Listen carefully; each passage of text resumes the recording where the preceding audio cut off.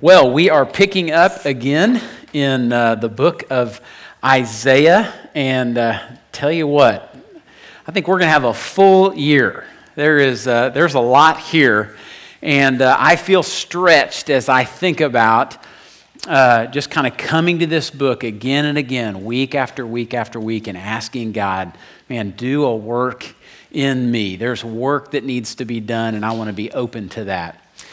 Today's passage, the best way I could think about it was a divine warning. And I don't know if you've gotten any of those in your lifetime. I remember when I was in college and I was considering joining a fraternity.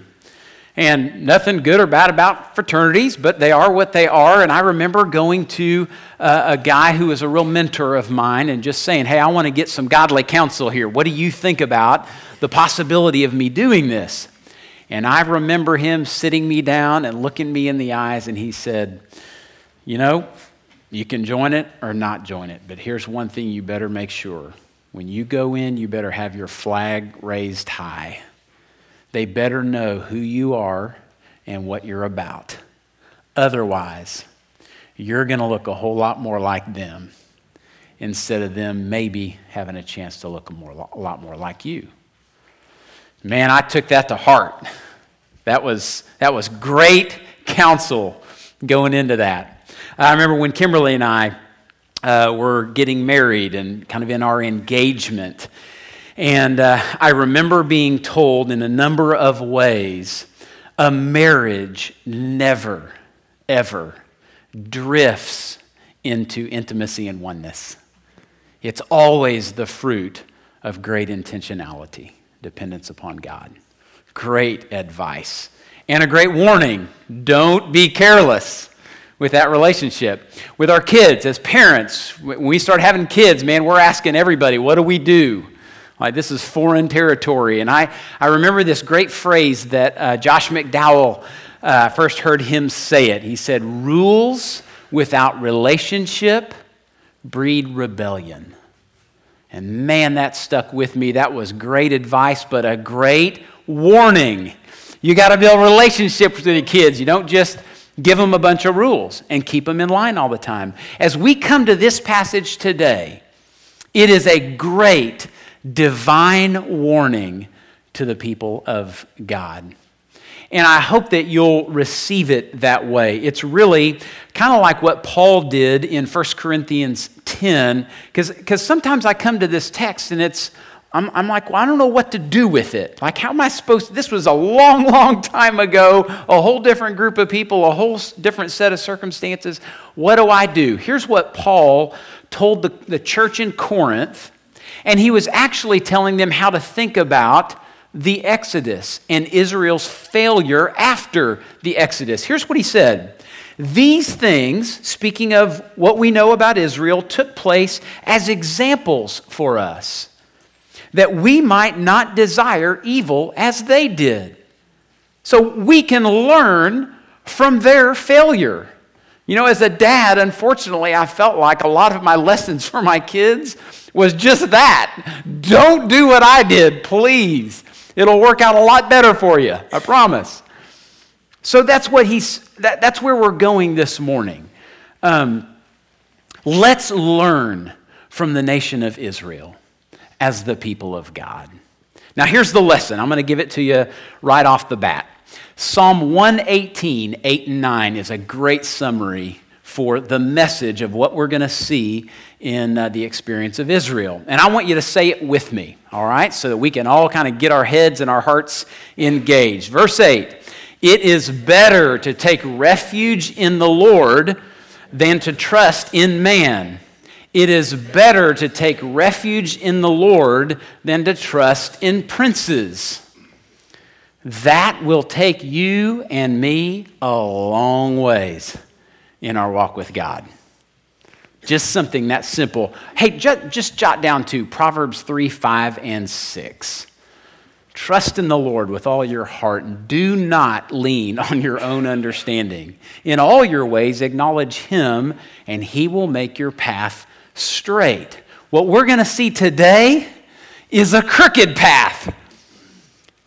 A path that is going after the things of this world instead of a path that is defined by a trust in the way of the Lord. The problem is introduced to us in chapter 3, verse 8. And I'm going to be jumping around a little bit today. We're not just going to go straight through the passage. We're going to kind of hop around, but just follow with me. I hope that you will see the flow here. But we get the problem in chapter 3 of Isaiah, verse 8. And the problem is misplaced trust. See if you can kind of find it in these words. For Jerusalem has stumbled, and Judah has fallen, because their speech and their deeds are against the Lord, defying his glorious presence. So they're going their own way. Everything about what they're doing is in opposition to the Lord. Verse 9, for the look on their faces bears witness against them. They proclaim their sin like Sodom. They do not hide it. Woe to them, for they have brought evil on themselves. Tell the righteous that it shall be well with them. Apparently there was a remnant within Israel that were trying to trust in the Lord. And he says it'll be well with them, for they shall eat the fruit of their deeds. Verse 11, woe to the wicked. It shall be ill with them, for what his hands have dealt out shall be done to him. Verse 12, my people. Infants are their oppressors, and women rule over them. O my people, your guides mislead you, and they have swallowed up the course of your paths. The Lord has taken his place to contend. He stands to judge peoples. The Lord will enter into judgment with the elders and princes of his people. It is you, speaking to the elders and princes, who have devoured the vineyard. The spoil of the poor is in your houses. What do you mean by crushing my people? By grinding the face of the poor, declares the Lord God of hosts. Now, think with me. For Israel, do you think that God was clear about how he wanted them to live as his covenant people? Can we kind of all agree that God was very clear? No mystery there. He didn't just say, hey, I love you guys, and give it your best shot. He was very explicit. Especially in the first 5 books of the Old Testament, he laid it out. He showed them how life was to be lived, and then he assured them that that way was the only way to flourish in a broken and sin-wrecked world. So they get the plan ahead of time. It's like the cheat sheet for the test of life. He says, if you want life, here's how you get it. And what did they do? He describes it here. Instead of trusting that God knew what was best and just kind of following his pattern of life, they followed the way of the world, and they did it in every way, in word and in deed. They paraded their sin defiantly before God, not unlike all of the Gentile nations who didn't know God. So the people of God look like every other nation on earth in terms of what people saw in them. They acted as if their willful disobedience had no consequence. Have you been there before? Where you just sort of excuse yourself like, hey, God doesn't really care. Apparently he does. And then he talks to the leaders. They had abdicated their responsibility and actually sought to leverage their position of power for their own advantage. Have you ever seen that happen in the world? And it's happening in the nation of Israel.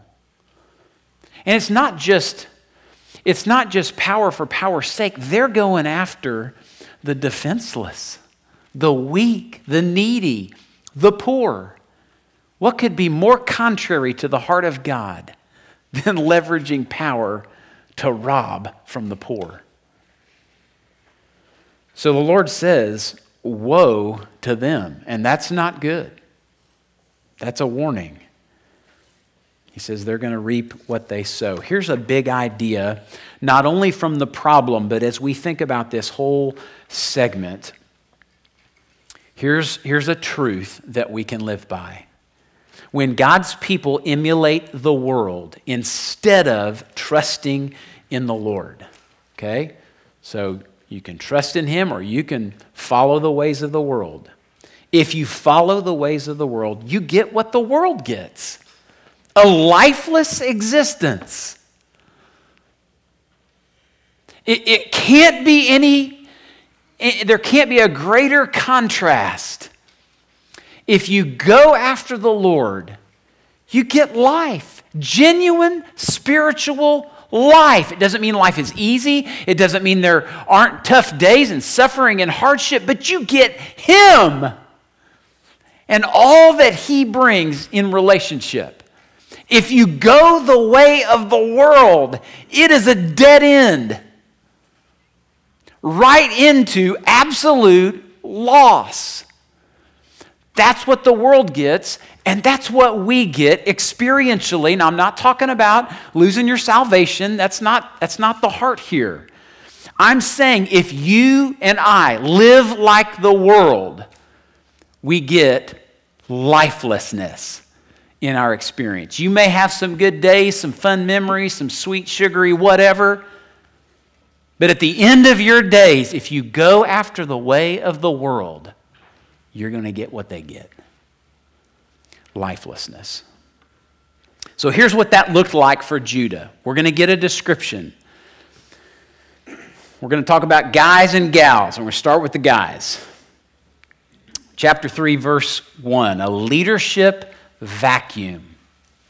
This is where the Lord goes to discipline His people. Look in verse 1. For behold, the Lord God of hosts is taking away from Jerusalem and from Judah support and supply, all support of bread and all support of water, the mighty man and the soldier, the judge and the prophet, the diviner and the elder, the captain of 50 and the man of rank, the counselor and the skillful magician and the expert in charms. As if you were going to leave anything out. Very clear. All male leadership is going to be obliterated. And he continues, I will make boys their princes, and infants shall rule over them. And the people will oppress one another. Now, there's a progression here. Notice that. You have an absence of leadership. You have people move into that vacuum who are not equipped to lead. What happens? People begin to oppress one another, everyone his fellow and everyone his neighbor. The youth will be insolent or disrespectful to the elder, and the despised to the honorable. Notice the incredible conflict and hostility that begins to take place when there is an absence of leadership. For a man will take hold of his brother in the house of his father, saying, you have a cloak. That's the qualification for leadership in this passage. You have a coat. Why don't you lead us? You shall be our leader, and this heap of ruins shall be under your rule. That's appetizing. In that day he will speak out, the guy who has the cloak, or supposedly has the cloak. I will not be a healer. In my house, there is neither bread nor cloak. You shall not make me leader of the people. Notice that the Lord is taking away. So what is it that He's taking away? It's leadership. There's a leadership vacuum here, but sort of the layer beneath that is He is taking away an object of trust that these people had begun to give more significance to than they should have. So they're trusting in humanity instead of trusting in God. And so He takes that leadership out in hopes that they might find their way back to trusting Him instead of those people. Supply and support, it's not just the men who are in leadership, but it's really everything about that kind of provision that God was making for His people. They are being left destitute. Essentially, they get a chance to come to the end of themselves so that they might turn back to God.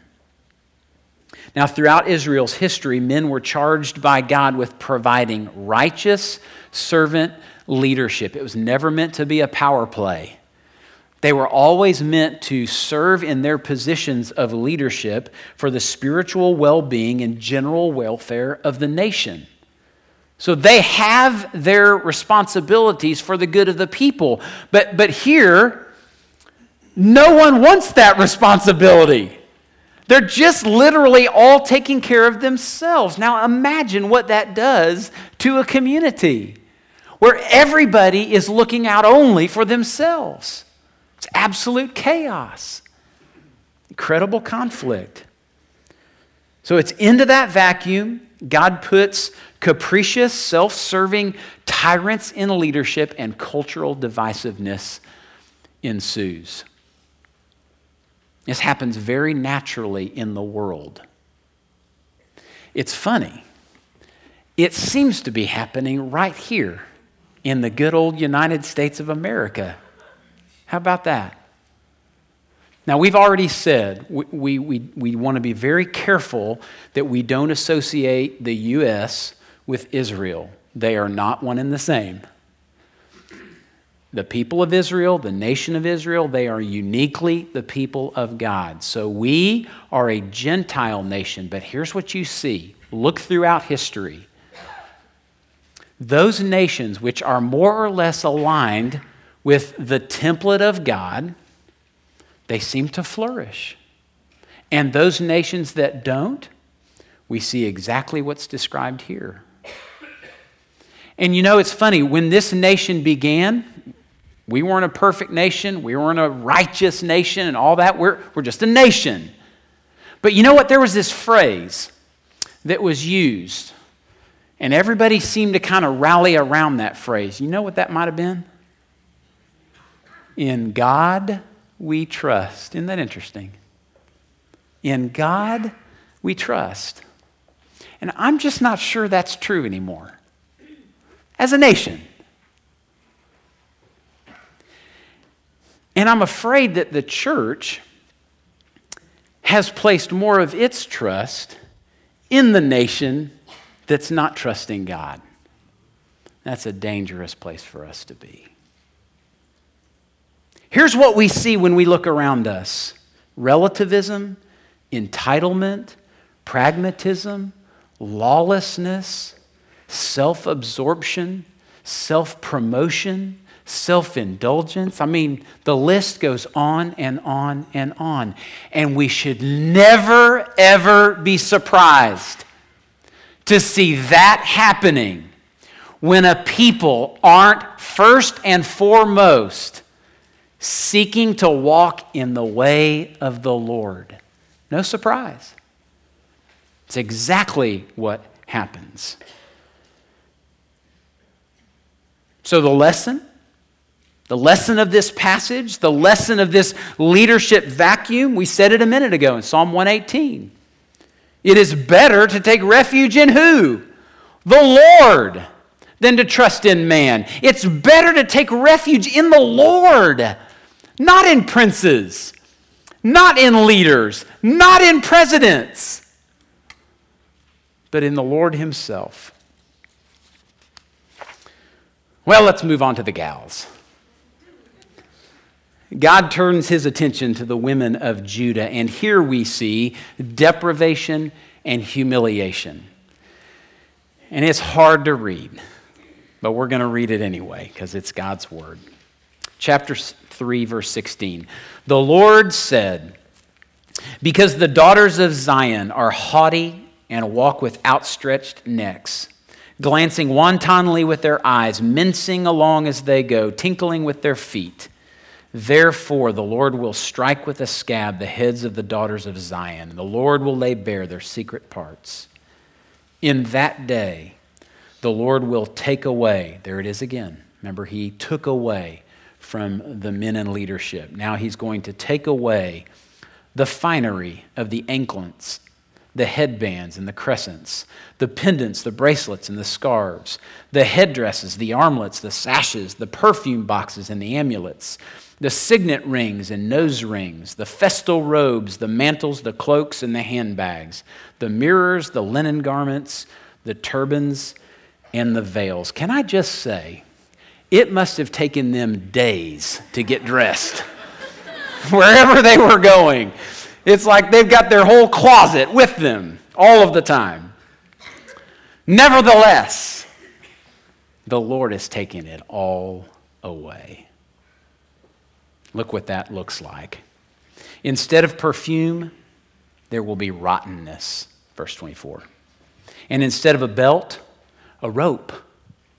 Instead of well-set hair, baldness. And instead of a rich robe, a skirt of sackcloth. And branding instead of beauty. Your men shall fall by the sword, and your mighty men in battle.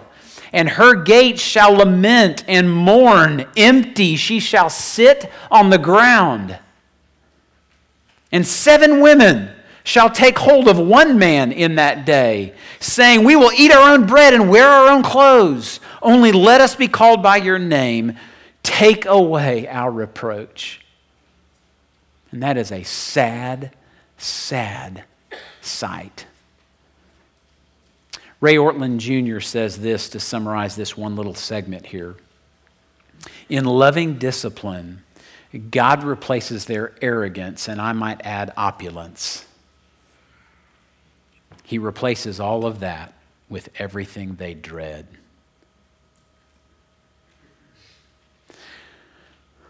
I sure hope that none of us have to have everything taken away so that we can find our way back to trusting in the Lord. This segment parallels the pride of the men. So it's not better or worse. Everything the women prized was designed to attract attention to themselves rather than reflecting the image of God and pointing attention back to Him as their maker. Self-exaltation and self-sufficiency led the women of Judah to flaunt their wealth as a sign of superiority. So every day is a contest. Every day they're out to prove that they have significance and worth and value, that somehow they're better than someone else because of an exterior appearance.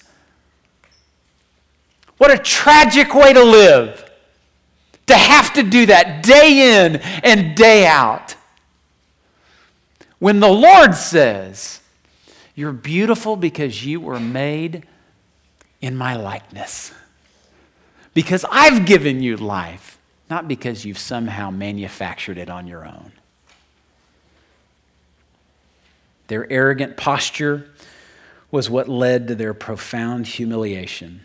Sin and its due reward frustrated all of life's ambitions and would-be fulfillments.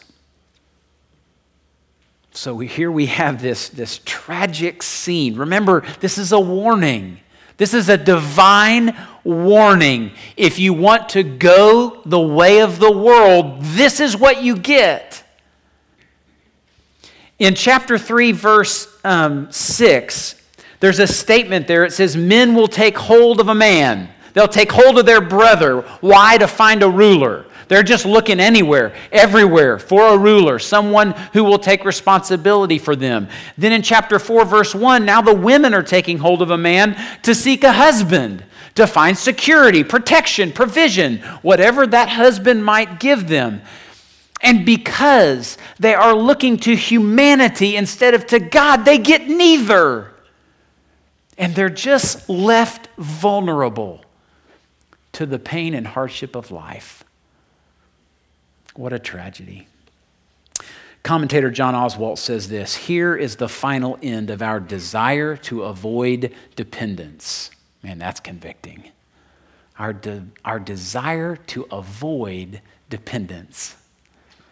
Here's the end. We will become dependent in the most degrading and disadvantageous ways. So what's the remedy? Positively, trust in the Lord, right? Negatively, look back at chapter 2, verse 22. That's actually where this segment begins. That's a transitional verse between last week's passage and this week's. But looky there. Stop regarding man in whose nostrils is breath, for of what account is he?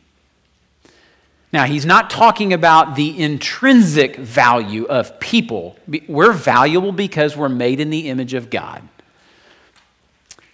What he's talking about is they have absolutely no value as objects of faith.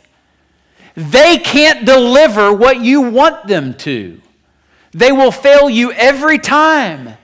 You remember a few weeks ago we talked about the humiliation of trusting in idols because you come up empty-handed every time.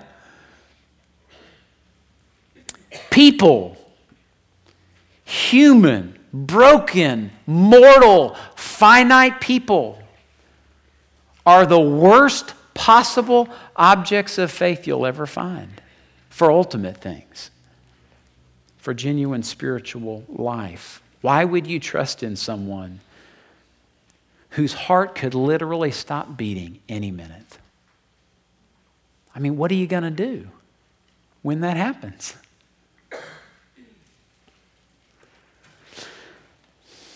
That same commentator, John Oswalt, says this: idolatry was a sin addressed by God with the people of Israel, but this passage reveals that idolatry is the result, not the cause, of Israel's central problem.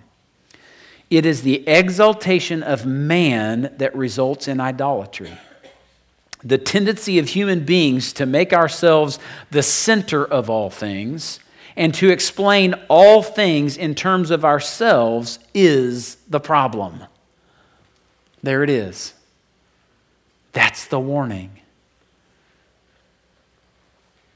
Another commentator, J. Motyer, says this: the gift of breath implies a giver and points to the wisdom of trusting rather the one who is the source of life than those who have received life from the source. So let's end with some great news, all right?